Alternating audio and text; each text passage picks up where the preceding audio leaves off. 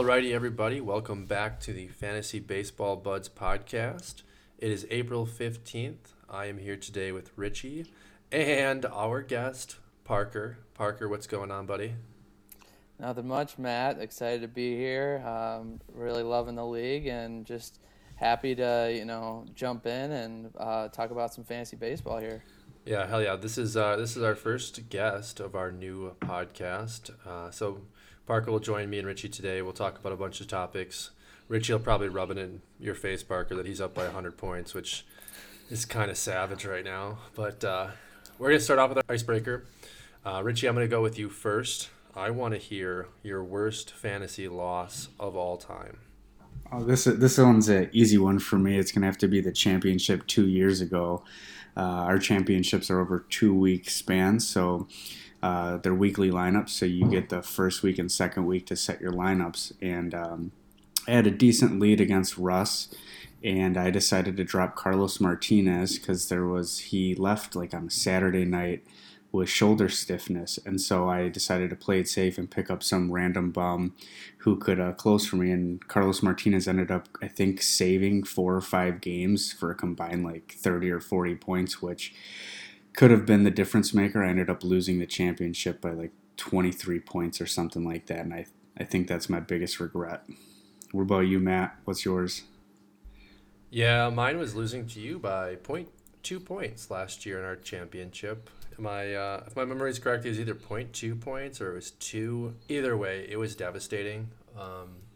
I still feel like I should have 4 or 5 championships, but my inability to make moves and pick up catchers, costs me money and rent. So that's just great. Parker, I want to hear yours. You said before we came on today you have a couple. So give us like kind of the context and the stories. Yeah, for sure. So I'll give you 2 real bad ones. One's me, one's one of my buddies, and then I'll give you an awesome one that's like a blast from the past, probably when we were in like middle school. But my first one is in fantasy basketball. It's a daily lineup league, so it's all about pickups and streaming players. My opponent wasn't really that into it, and it was a pretty big week, and the scores get pretty high, and he didn't pick up a player all week. And my other buddy texted him on Sunday, hey, pick up guys. And he picks up 3 guys and wins 1,721.5 to 1,718.5. So he beat me by 3 fantasy points. And my buddy just rubbed it in my face. And it was the other buddy that texted him that really got him to do it. So that was beautiful. But those 2 guys actually played in fantasy football last year in the championship game. And the one won by 0.14, and he was all excited. Next day, stat correction. Ravens D got an extra sack, and it flipped to the other guy. Terrible. That's some straight fantasy karma, though. And when that, like, Richie actually had some shit like that Yeah, happen. just last year, I know this is fantasy baseball, but in the championship, I was down by, what was it, 82 points or something, but I had Stephon Diggs and I can't think of his name, Josh Allen, and they combined to get me just enough, and I actually won by 0.02 points. And then for the first 2 days, it like stayed locked, no stat corrections. And then I checked the third day after payouts were done, and I had lost by 1.98 or something like that. So I was like, where was the stat correction? It was a glitch in ESPN. And then the following day, like 4 days later, it went back to me winning by 0.02. And my heart sank for that one day. I was like, son of a bitch, I already paid out everybody.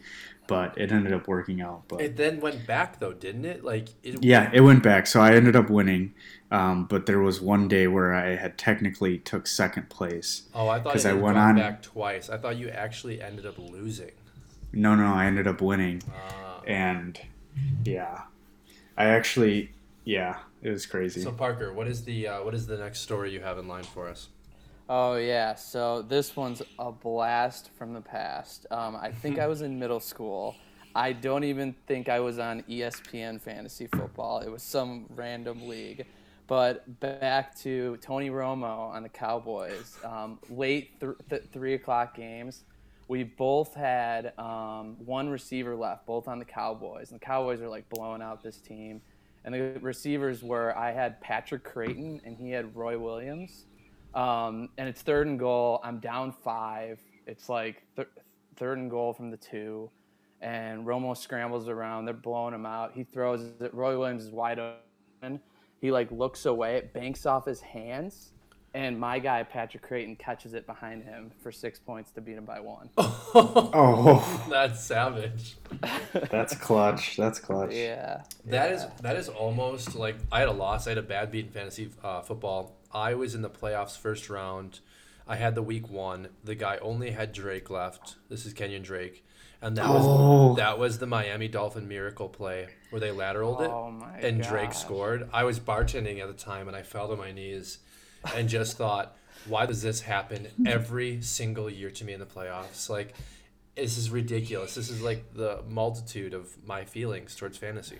I think you have the worst luck once you get to the playoffs. Like, everything goes right for you in the regular season, and then just something just doesn't go your way in the playoffs every year. It's every time. Peyton Manning of fantasy football. There you go, Matt. Yep. Yeah. I mean, you're a Hall of Famer. Yeah, I'll take it. You got more hair than him, so you got that going for you. And I'm not busy like tutoring Drew Lock either. All right, we're moving along. We've talked about football too much already. We still have to enjoy the rest of summer. All right, so Parker, I want you to tell the listener a little bit about how long you've been in our league, who you're co-managing with, and just a little bit about like why you enjoy fantasy baseball. Yeah, for sure. So I believe this is my 4th year in the league. I actually was connected through your guys' hometown friend Jackson, as Max Phelps, who's also in my league, who I went to college with. Him and I co-run a team, which is great, and he used to work with Jackson. So you guys had an open spot, and I jumped in. Always been a big baseball fan in general. Played my whole life, played travel my whole life. Wanted to be a general manager as a little kid. Used to play on MLB The Show and didn't even play the game. Would just trade for players just because I enjoyed it so much. Yep. That's exactly what we do. That's pretty much what we do. But it's great because Max is very, he's a finance guy. He's very analytical, not real as into baseball, but looks into the stats and really the pure numbers, where I'm more like the longevity of the baseball fan and know the players and kind of know the prospects and everything bringing up. So it toodles out to being a really good combination overall. So kind of with that partnership that you guys have, you come into this league, it's Dynasty. We've been kind of building towards this ultimate setting that we have now of how the league is structured with, unlimited keepers and the salary concept that Richie has really drawn up. What is the strategy that you and Max kind of looked at this team that you took over, and what was the ultimate building approach that you had to kind of where the team is today? Yeah, so when we first entered the league, I believe we could only keep 6 players, but now it's changed a lot where we can keep an entire roster, as Matt, you denoted earlier. Really, starting pitching is key in this league. It's such a premium. If you can get a player like that, it's really great for your entire team, and you can trade for really anything you want. So building that up as much as you can without Matt, Richie, and Reed hoarding them all. You just have to get us on a bad day, Parker. I don't know. Maybe you just got to get him to trade Jose Berrios one day, and then you're good to go. Yeah, maybe for we'll get into that. Two closers. I don't know. But yeah, keep going. So no. And then obviously just don't be afraid to take hits on prospects and, hold them on your bench. If you guys remember, I think the first year I was in the league, I had Vlad and Tatis on my bench the entire season. And it really helped me kind of shape my team moving forward, as I took a team over that was not very good. But it's taken, 4 years to really build it into, a potential playoff team. Not this week against Richie, but I'm very injury riddled. But so it's looking like a good team. So I'm pretty excited now that we finally built it. Yeah, Richie, what are your thoughts on kind of the construction of Parker's team and where they've come from where they were? Yeah, they definitely turned the team around. I definitely agree with both your takes on getting the high-end prospects and pitching. If you have the right guys, you can turn a pitching, a mid-tier guy into a good bat that's top 10 at any position, and that can make or break you depending on how deep your pitching staff is. I think you guys are right there on the cusp. You just need one to stay healthy, and two, just maybe get one or two more of those solid pitching guys to improve on your Chris Bassett at the end of your rotation. He's not the worst, but he's not the greatest. If you can get one of those young guys, I think you could be right in the thick of it. Yeah, Pearson's 100% healthy coming back. He's is he going going to 100 be? miles an hour. Is he going to be in the rotation like next Yep. swing? What's the idea behind him? Yeah, I think they're going to put him in pretty shortly here. He's 100%, and they're planning to put him back into the rotation. I love And then when I got that dark horse Syndergaard coming in late May. So I love when players say they're absolutely pain free. It's like interesting to hear that like that's coming from them, and that's like the team can't even say that. You know, like there's a lot of these guys that are like, no, I'm good enough to be out there, and the team's like, yeah, you're good for like another 7 days, I think, actually, bud. But with Pearson entering your rotation, you're gonna have Anderson, Savale, Berrios, Kershaw, and I think Pearson could be that big guy for you. As Richie said, you take Bassett out. Lopez, man, you know, you got him in the Berrios trade as well. He's not what we thought he was yet, but I think he will be. What do you think? yeah, he doesn't have a lot of velocity, which always scares me, especially when he's kind of in his prime. But he's a very good spot pitcher, which, as we've seen with the Kyle Hendricks and the Greg Maddixes of the world, can be a real effective pitcher, especially in fantasy. It's really that Marlins team. They need to pick it up and get him some run support. Didn't have a great outing his third game, but the first two were really impressive. Just needs that run support. It's tough when a pitcher doesn't get that, especially in our league where it's 10 points for every win you get. Well, and it also seems like he can't play against the Braves. I mean, I think this is his third blow up against the Braves, and it just seems like it's a continuous trend. But, all right, we're going to move along here. Yeah, going off your pitch, and let's get into the trade that you made before the season started. You got Jose Berrios and Pablo Lopez from Matt. So talk about what you were thinking about in that trade and how you got the deal done. Yeah, so last year I got Aroldis Chapman and Nick Anderson in the draft. As Matt knows, I was very high on Nick Anderson, even though he's not officially the closer because Tampa Bay just likes to do everything unorthodox when they have one of the best closers in the league. And then late in the season last year, I grabbed Trevor Rosenthal when he was on the Royals for $1. And then he got traded to the Padres, and his value exponentially went up. So I had a plethora of different relief pitchers that I could move. And as I denoted earlier, starting pitching is just something that doesn't come by that often. And Matt had kind of the inventory to give.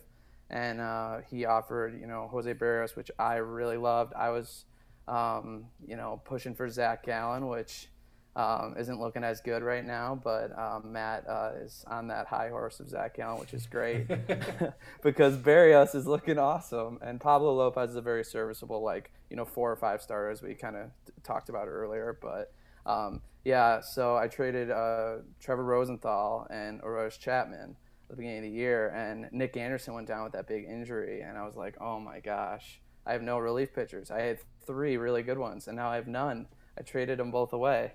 After that, obviously Rosenthal went down, and Chapman is just not the same. So it overall was a great trade for me.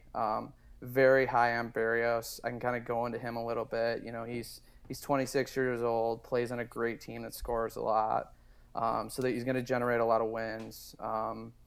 He had a couple impressive starts. He had a no-hitter going the first game with 12 Ks through 6, and they had to pull him.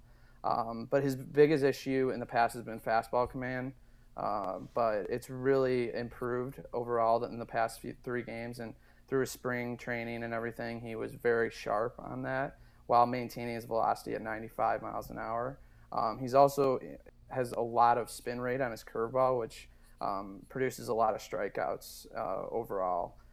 He's just an innings eater too, which you gotta love. He puts up 200 innings a year. He doesn't get hurt really that often. But as Matt kind of talked about with me, Berrios has real strong starts, but he falls off mid-year. He did change his workouts this year to not be as rigorous in the beginning of the year to avoid kind of that fall off. So hoping he can last. His third start was a little scary, but right now, I mean, he's looking like one of the better pitchers in the game. So his manager said he's at the top of his game right now. So I'm loving it. Well, and Richie, you kind of, I mean, I think you've seen this with Berrios because he's been on my team for, well, I think this would have been 3 years before I traded him to you, Parker. I don't know if it's the cold weather that allows him to elevate his spin rate. I don't know if it's the grip on the baseball.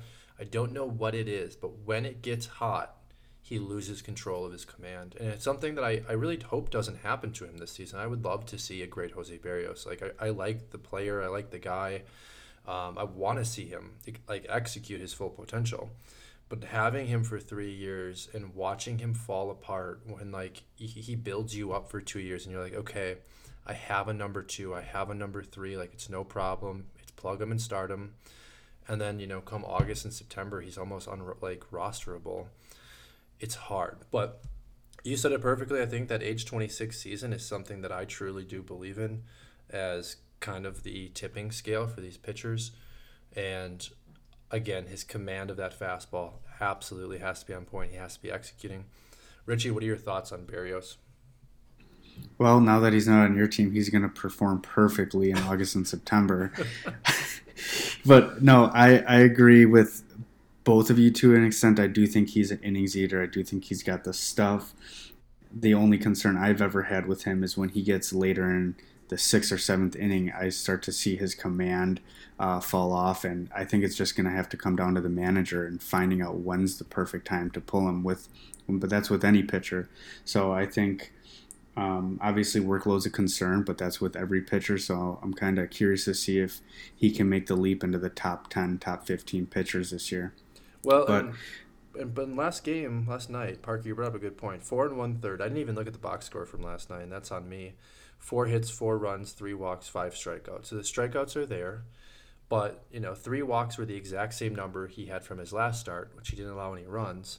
He's also facing the red hot Red Sox. It's like every day somebody else is going 3 for 4 in that lineup. But these are the games that concern me, and these are the games why I traded him. Now, I really ended up with Aroldis Chapman. This is a A-plus trade for you, hands down. Yeah. Overall, I mean, I got lucky with Rosenthal. Obviously, he was hard to part with, being a dollar, and on an athletics team that last year was so great. And then Aroldis Chapman, obviously, one of the best closers of all time on the Yankees. Big team. At the service of the trade when it was done, I think I asked Richie, and Richie was like, I think Matt won the trade slightly, but I explained kind of my logic around starting pitching. And he's like, well, if you put it that way, I think you might have won the trade. So it was a good trade on paper. Just you got hit with the injury bug, and you needed those two relief pitchers, so it made sense. yeah, Go ahead, Richie. and I think when you told me that you weren't even planning on keeping Aroldis Chapman at the time, so it was really Rosenthal for Berrios and Pablo Lopez, I was like, oh, well, in that scenario, then absolutely it's a steal. But speaking of relievers, why don't we talk about some of the guys that you wanted to talk about today? And Matt, I know you mentioned the red hot Red Sox, so let's talk about Matt Barnes. Parker, what are your feelings on him? Yeah, Matt Barnes really, he's been a very wild guy over his career, but just a lot of potential, and the strikeouts are really there. At the beginning of the year, I wasn't sure. I picked up uh, Ativino or whatever. I can't pronounce his name, but he was so great for the Rockies a couple years ago with that awesome slider, and really kind of got blown up last year with the Yankees. But I had both of them kind of hedging my bet, waiting. And Barnes had COVID at the beginning of the year, so I wasn't sure. And but he's been excellent. And now with the Red Sox being so hot, I mean, he's turning into like an elite closer with that strikeout rate and the hot Red Sox winning 9 in a row. Yeah, it's crazy. Barnes has been a guy that I think in this industry we've been waiting for him to kind of like rise to the top and take that job and be this, top 12, top 10 closer because, I mean, come on, it's the Red Sox. And he just hasn't been able to, A, stay healthy and then B, execute when he is healthy. And when you sent us the list of some of the guys you want to talk about today, I pulled up Barnes and I'm like, there's no way. Like, what's he doing? And I see his numbers and I'm like, holy shit, he figured it out. Like the Red Sox haven't lost, if I'm correct, since the first series of the season, and Barnes has clearly been taking advantage of that. And man, if this is the season that he breaks out, ride him all the way till the end, and then as soon as preseason trading opens up next year, trade his ass immediately. That would be my advice.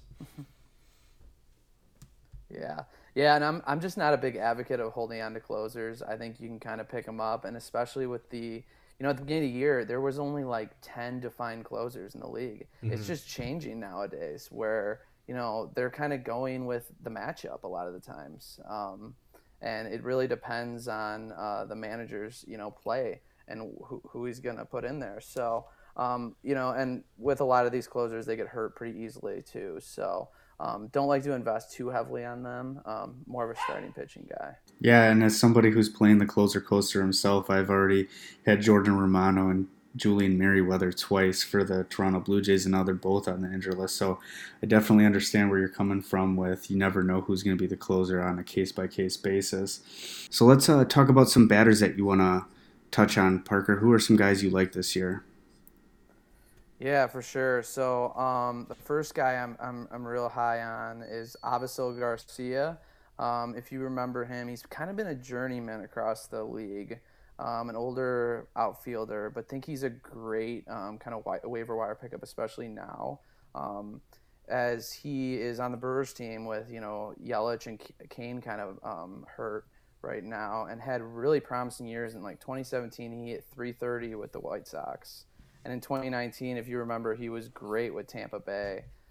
So I'm if you play it like the Bryce Harper, every other year it's looking like he's been good. 2021 is looking great.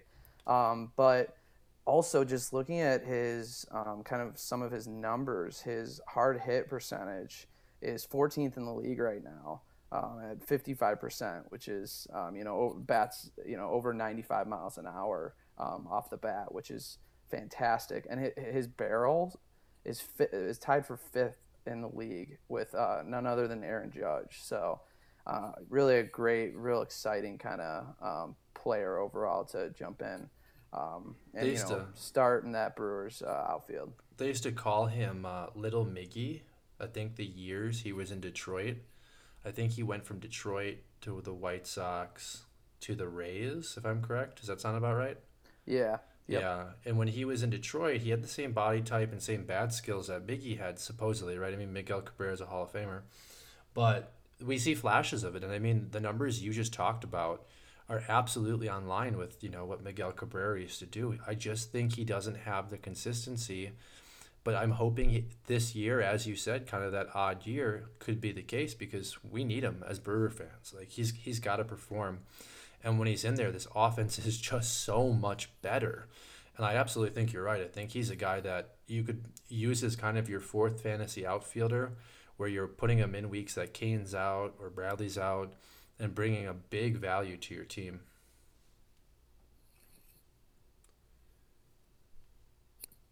Well, Parker, why don't you go ahead and list off another guy for us, or even a couple if you've got them. Yeah. I'll keep going on bats too. And Matt, you're gonna love this because I'm trying to trade you for him right now. But Jared Walsh, there we go. Love 27-year-old, off to an awesome start with the Angels. There was some potential playing time issues with Pujols, but we all know he's a little washed up, as of now. But especially with the Dexter Fowler injury, he's young. He's playing the outfield now, and he may get that designation soon. I think he's 6 games in, and I believe, is it 10, Matt, that you 10 starts? Yeah, for positional players, I believe it's 10 to get eligibility for the current year, and you need to hit 15 to retain that eligibility for the following year as far as ESPN goes. I thought they were going to change it with COVID and the shortened season, but it appears that they kept it the same. Parker, do you happen to know where Jared Walsh is from? I do not. So I didn't find this out until about like an hour before we started recording. He's actually from Brookfield. And oh, wow. Yeah, when I called Richie and I was like, Milwaukee okay, guy. there we go. We got a Milwaukee guy that actually has some power, unlike Craig Counsell. Like, that's kind of nice. Yeah, Walsh is nice, isn't he? And Richie had him last year. Just didn't really feel like there was the value in keeping him because the profile, there's usually one or two of them on the waiver wire at some point in the season. Obviously they get scooped up, but I do think in that lineup, we are talking trades obviously outside of this, but when you initially talked to me about him, what I like about Walsh is the fact that Trout, Rendon, and Otani bat in that lineup. There are so many counting stats that you can get from those guys, and in all honesty, you're going to get a fastball to hit because you've got 3 to 4 other guys that are so dangerous. But I really like Walsh. Yeah, I mean he clubbed 36 home runs in AAA last year, so he's definitely got the power. And in our league, where there's no penalty for strikeouts, which is a little downfall of his, it really pays off with having that power. And that's a great point on the Angels lineup. They're going to have to pitch to him. Where does he hit usually in the lineup? I'm going to pull that up. I wanted to get your opinion on that. So that was a rule change that we may have made, I think, before you got in the league. Has it always been no penalty for strikeouts while you've been playing? Yes, I believe so, which really on the strategy end is get big bats, get the Adam Dunns, get the Jared Walshes. I mean, who cares? 1 for 5 with a home run is better than 4 for 4 with 4 singles. Yeah, no, absolutely. And I think that was kind of our thought process when we were doing it.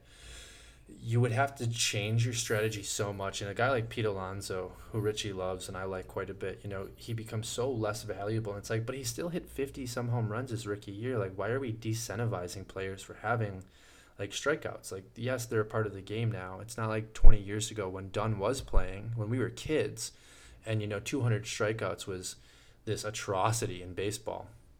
Richie, what's your thoughts on this no strikeout penalty? Yeah, I see the value in it. I like it, at least for our league, because pitching is scored more heavily than in other standard head-to-head points leagues. So I like it how we have it set up. The only one thing I was trying to push for, completely off topic, is getting more points for stolen bases. Right now we only have 1 point. So I think those speedsters like Adalberto Mondesi and Byron Buxton, those guys who are going to steal anywhere from 30 to 40 bags, kind of lose value in this. But going back to Jared Walsh, I think he bats 5th or 6th, Matt, just from the last few games that I've saw. I'm kind of going on a tangent here, but yeah, Jared Walsh, I felt like, was a guy who's going to bat 250, 260 and hit around 30 home runs, which is great for most teams, but I just didn't have the room for him. I needed to get second base and some pitching in our draft, and I had to make the tough choice, and I had to let him walk. Yeah, right now I'm looking at the game from Wednesday, he's after Trout, so their lineup has Fletcher, Otani, Trout, Walsh. My guess would be as soon as Rendon comes back, you're paying a guy $30 million a year. You're going to put him behind Trout as protection.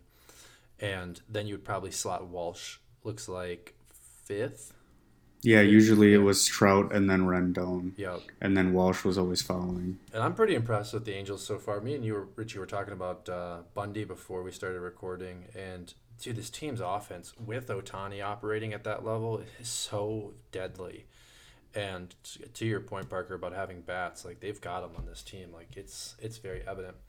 But moving along, did you have any other players that you specifically wanted to talk about with Richie and I today? Yeah, I'll give you one more player that I know Matt's real high on also, and I actually snagged him off the waiver wire before Matt did. I was real high on him coming into the year, but didn't feel the need to draft him, didn't have the roster space. But Nate Lowe, who there it is. Yep, another one I missed. Ton of power. He was kind of in a platoon before, wasn't sure, can't hit lefties. Looks like he's an everyday starter for Texas now. And he's batting 5th.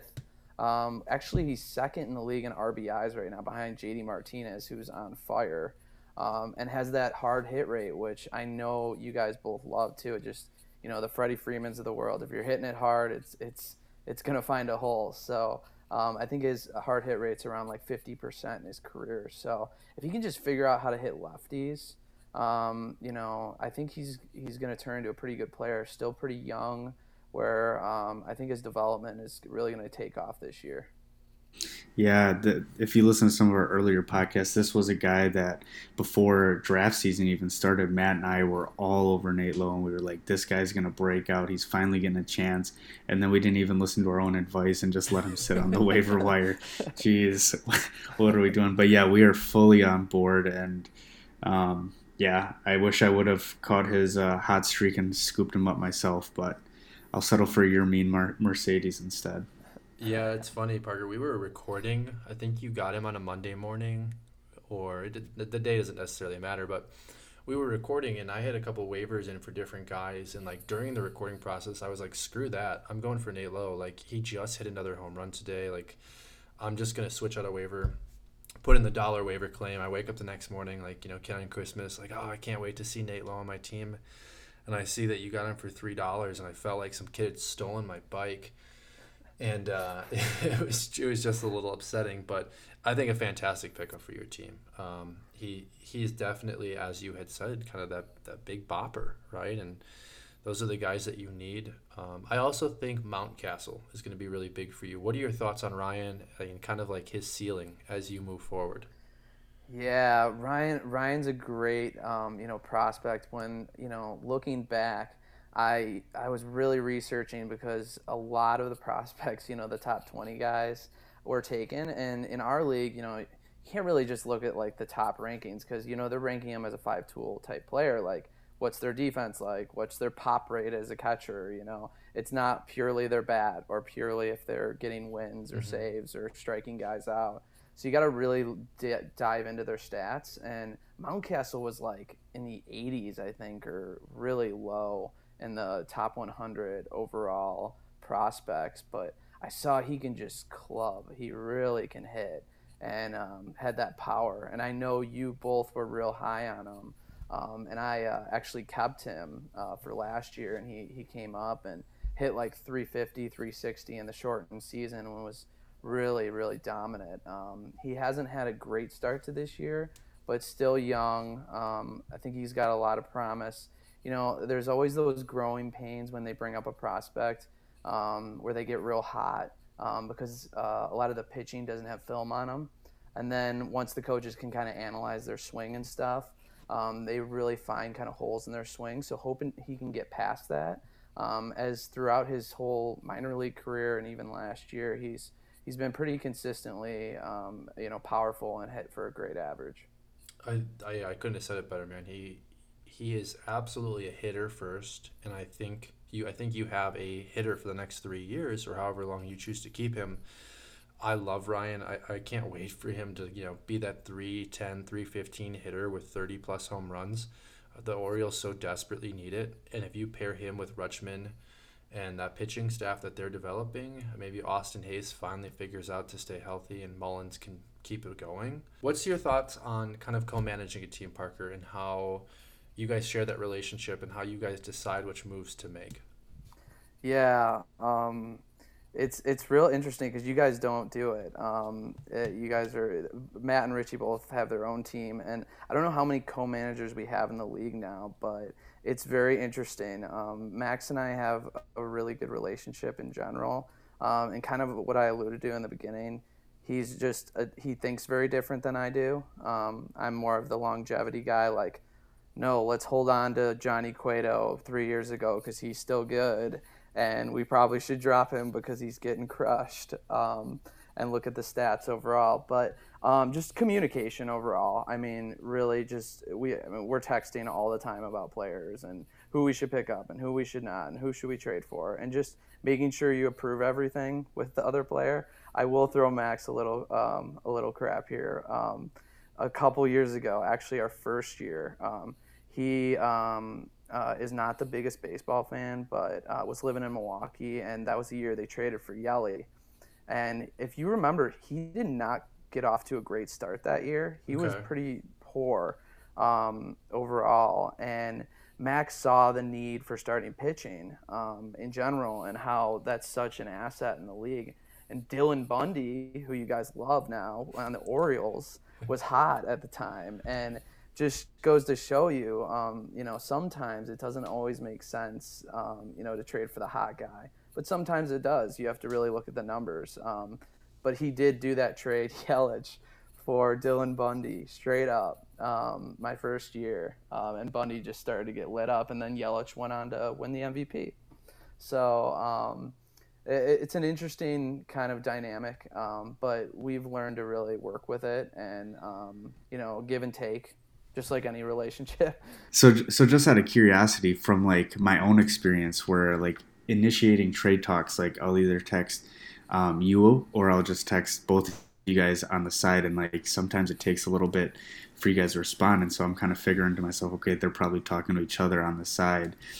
Obviously that happens, but how much of it is one guy arguing for versus against? Do you find Max arguing like, yeah, we should do this trade, or do you find yourself saying, yeah, we should do it more often? I think Max is more open to doing moves where I'm more into keeping the players that I'm invested with. So I'm more of the, we can get more. I actually, my old job, I used to negotiate sports sponsorship deals with professional like sports teams. So like I've done deals with like the Boston Red Sox, the Philadelphia Eagles, the Washington football team. So the art of negotiation is very interesting, and silence is key, if you've noticed, because then a lot of people are like, why are you not texting me back? Why is he not responding to my message? Why is he not answering my fantasy trade in general? Because then a lot of the times they're willing to give more than you think. The biggest thing in negotiating in general, I'll just tell you, the number one rule is the willingness to walk away. If you're willing to walk away, you have all the power in a negotiation. So, Well, it's funny you bring that up. So Rich and I kind of talked about that today. Our trade with Berrios earlier in this year, when you had said to me afterwards that you would have taken it like for just Berrios, I stepped back and I was like, okay, he burned my ass, right? Because you got Lopez and Garcia, right? Like I had thrown in yep. two extra guys because for me, I just wanted to close the deal, and I was like, you know what? If I can let these guys walk anyways, then I can put them in a package. I'll do it. But the point of why I'm saying this is because I then analyzed our trade negotiation and realized, to your point, you used silence against me. And it's genius, and it absolutely is the truth. I think we're so eager these days to close deals and to have that instant gratification of, okay, my needs are met. Where when you use silence in a fantasy perspective when it comes to trading, you absolutely have the upper hand because the other guy is already getting excited about the prospect of having this newfound player. And I don't think enough teams do that. And I also don't think enough teams are willing to walk away, right? And if you can always hold that advantage like you do, you're always going to be okay. Richie, what do you think of that strategy? Well, I think if Reed's listening, he should take some notes because I'm pretty sure silence has been his killer. No, I definitely agree. I fell victim to that myself, where I'll send something over like in the midst of trade talks, and then it just goes silent, and I'm like, okay, we were just in the heat of conversation, now nothing. I'm like, wait 5-10 minutes, and I'll throw like another player or like bump up one of my starting pitchers. I'll go from like my number 6 to my number 5 or something. So definitely a tactic that works.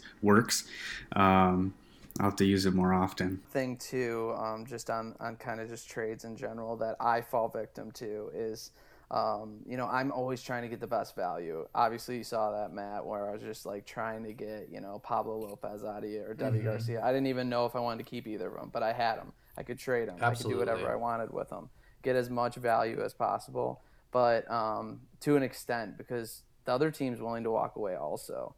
And you don't want to come in too low also. I've learned that if you throw a terrible offer, they're just going to be like, no, I'm not interested at all. You need to give them a fair offer, but still have 2 or 3 offers in mind, in the back of your head to counter back with them. Okay, so that brings up a really good point, and I want to ask you about this, and I think Richie has curiosity as well. And if you don't want to answer it because of how it pertains to fantasy, you don't have to, but it's a question about reading his trade tactics. Over the last 2 or 3 years, he's really hounded you and Max for Tatis and Vladimir, right? Guerrero Jr. And he usually lowballs. So you can correct me if I'm wrong, but how have you viewed his trades in the beginning? How do you view him now? And is there any real negotiation, or do you just not take him seriously in those talks? Wanted to give you a little taste of the silence treatment right there, because that's We're really all on the edge of our seats waiting. Yeah, exactly. So no, but that's the art of it. Sometimes it's that. It's just that. I mean, I'll look. He'll send a text. I won't look at it. I'll read it. I won't open it. If he has iPhone, I won't open it. I'll read it. I know what the trade is right when he sends it to me, but I won't look at it. And then. And I see it's a terrible offer typically. So, I mean, I'm pretty open to, you know, I mean, I'm pretty harsh with them. I'm like, take a walk, you know, Yeah. like there's no way. Or I'll send him a terrible trade back and be like, hey, how about this? Like, why don't you give me Juan Soto for like this guy and this guy and this guy that I'm not keeping? He'll be like, what? No, I can't give up Juan Soto. Well, why would I want to give up Tatis? Richie and I were trading. We were just joking about this earlier today. And, yeah. And we were just talking about, you know, because I need an outfielder real bad. Eloy, you know, he had to reach over the fence in spring training. What the heck is he doing? You know, I was trying to get an outfielder from Richie, and I'm like, I'm not going to even ask you about Acuna. Like, it's just stupid. Like, I'm not going to give you Tatis. You're not going to give me Acuna. Like, those guys are just absolute ballers. Like, what are you trying to do? Not even worth asking. He is just like steadfast in like he only wants Tatis. I'm like, how about this guy? How about this guy? Nope, just Tatis or Vlad. I'm like, I can't give you my best player. Like, what do you expect from me? So. Until he realizes that if you're giving him Tatis, Juan Soto has to be involved. I mean, that's just common knowledge. If I'm asking for Tatis, I obviously know Acuna has to be involved. And same goes for Matt. His best players are going to have to be involved. But I think this is enough ranting on trades. Matt, I believe there's some news and notes you want to touch on. Yeah, let's hit these real quick. We are kind of getting to the end of our show. So we obviously had a no-hitter last night. Carlos Rodon, 9 innings, 7 strikeouts. I think it was 19 swinging strikes. Fantastic game. What are both of your thoughts on Rodon kind of coming back from the injuries? Parker, we'll start with you. Well, first of all, Perez, what is he doing? Come know. on, leaning into that to give up a perfect game. And Musgrove, wasn't his kind of stopped by a hit batter as well? Kind of interesting. In general, Rodon, you know, I'm a Chicago guy. I've always been pretty high on him. He was good when they weren't so great, and you know, 2 years removed, what an awesome story. You know, and just great overall. But pretty interesting. You know, Matt grabbed him for $5 off the waiver wire, and I've always kind of had him in my sights. So it was a great pickup, and I'm real happy for him overall. And you know, the White Sox should be a force to be reckoned with this year. They have really built a great team.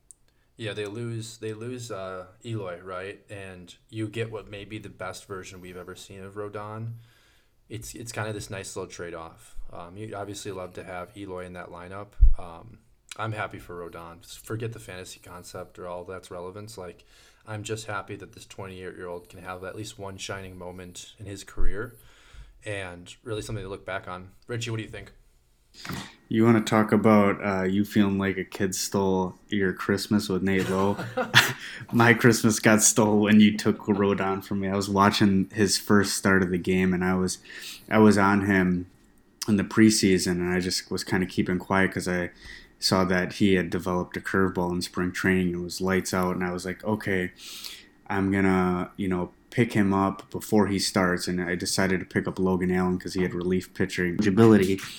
And I actually ended up dropping him because he didn't have the greatest start. And then Rodon went and pitched lights out. I was like, okay. I watched that game. I went from $1, $2 to $3. And I believe you were watching it too, Matt. And you went from 1 to 3 to 5. Yep. And that's how you got him. But going to his no-hitter, man, I was just watching. He is filthy. He is locating his pitches. His fastball was up. He hit 99 after his 100th pitch. Man, he looks rock solid. It also helps that he's fucking jacked. Just looks like a competitor. I think he's got it all, and I think he's easily a top 20, top 30 pitcher as we speak. Yeah, I agree.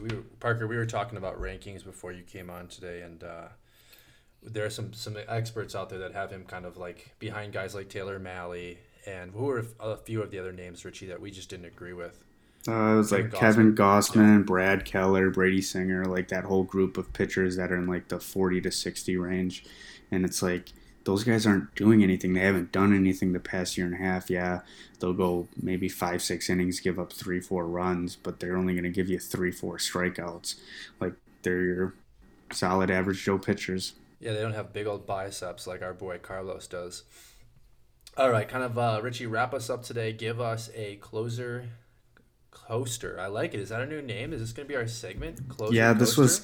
this was something I was actually texting Jackson about the other day, and I was like, God, I just feel like I'm on a roller coaster, just going in and out of all these closers. I think I pick up like 2 or 3 every single week now. I got Yimi Garcia this week.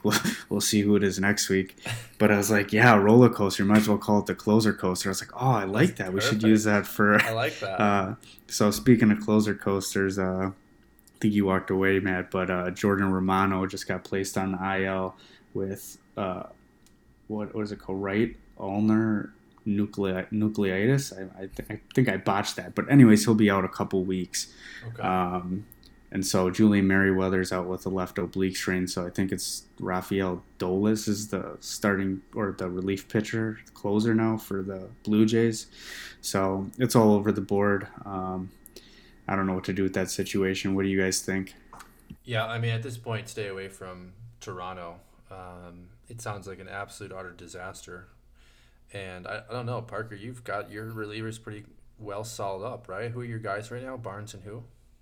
So I have I got Barnes and then Melanson, who was a great pickup. I was so scared at the beginning of the year because I drafted Melanson for $19, and they were like, "Oh, well, Pomerantz may close, Pagan Yeah. may close." So if you remember, like week one, I picked up all three of them just in case, along with Ottavino and Barnes. So Max is like, "Parker, why do we have Five five relievers. relief pitchers on 2 teams?" I'm like, I need one of them to hit. And look, now Barnes and Melanson are solid. Yeah. So those two are great. And then I was texting Matt about this last night, but this Cesar Valdez on the Orioles, Mm-hmm. he's been awesome. And he doesn't throw real hard, but has been doing really well in general and picks up a win or two here and there. With the Orioles like playing so hot, they're a great team too to kind of jump on the bandwagon of. Well, we said this last night. What I love about Valdez is when they win, it'll usually be close, and the Orioles are allowing him to pitch multiple innings. Like, you might have the best reliever in fantasy baseball if he stays healthy. Like he could accumulate maybe 80 to 90 innings and maybe like 8 to 9 wins, maybe 30 saves. Like, that guy is incredibly valuable. Now we'll just have to see if he comes to compete. Richie, is there any other news that you would like to hit before we say goodbye today? Well, just because you told me I had to, you were right about Mitch Haniger. I was wrong. He looks like he's back. It looks like he's healthy. He hasn't been healthy since 2018 when he batted 285, had a 859 OPS with 26 homers, 93 RBIs, and 90 runs. He's off to a great start right now. He's got a 321 average with 4 homers, 10 RBIs, and he's got a 956 OPS. I'm hoping he can get back to 26 homers, but he might just be on a hot streak right now. What are you guys' thoughts on him right now? 2 homers today. I mean, he's hot right now, and you got to ride it until it goes downhill. I think right now he's just a streaming option, but I mean, place him on your bench. It's like Naquin with me. He just got off to such a hot start. He had 5 home runs, and now he's in a playing time issue with Jesse Winker coming back. But I kind of want to hold on to him just to kind of see if he jumps in and kind of go off at some point. Because I mean, how can you keep a bat like that out of the lineup? Yeah, that shocks me kind of. And Cincinnati's been doing this now. I think this is year 2 or 3 where they accumulate this treasure chest of wealth. They got Shohei Akiyami. I'm butchering his name, but from Japan. I think it was last season.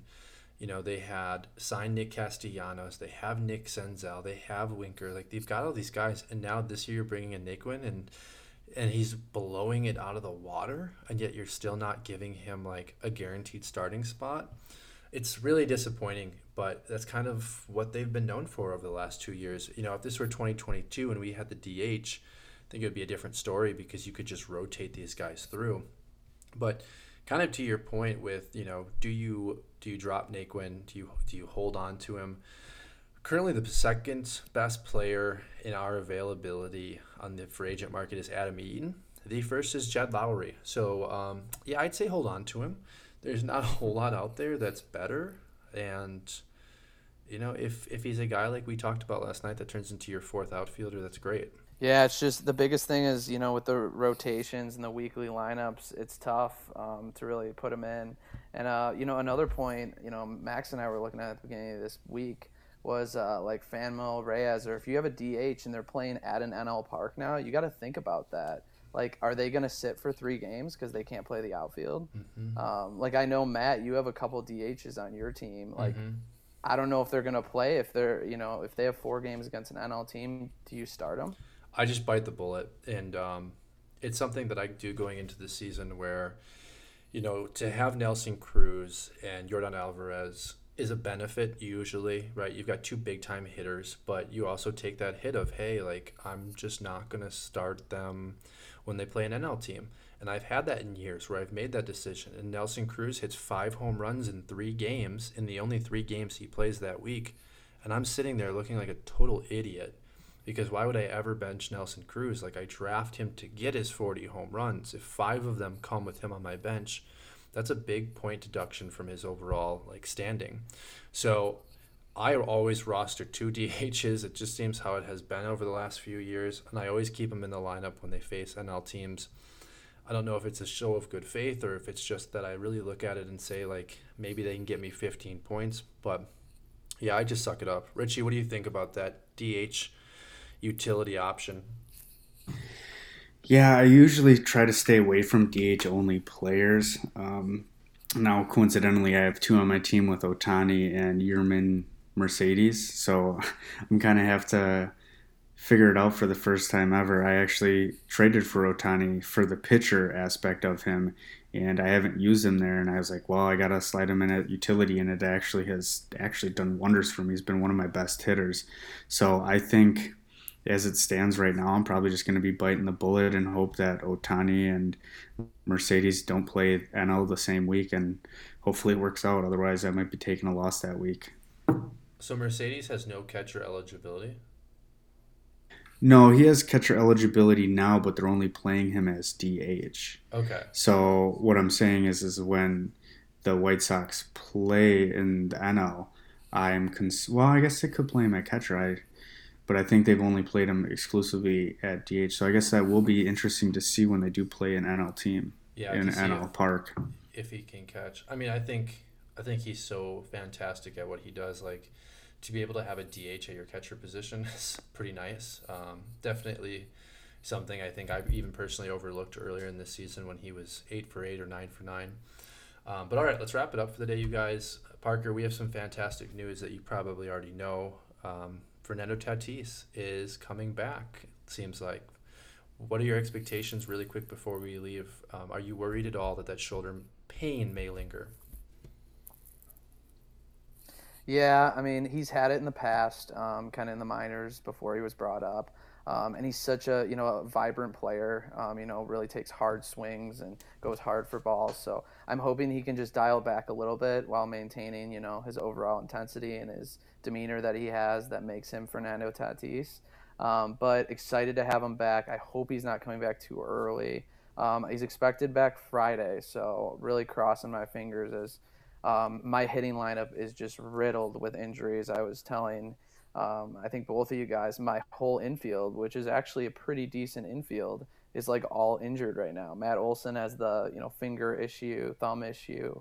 Altuve may have COVID. Tatis is hurt, and Donaldson's just coming back because he had a double and slid into second. Oh my and God. I have Eloy Jimenez, who reached over the fence in a spring training game and is out for the season. So.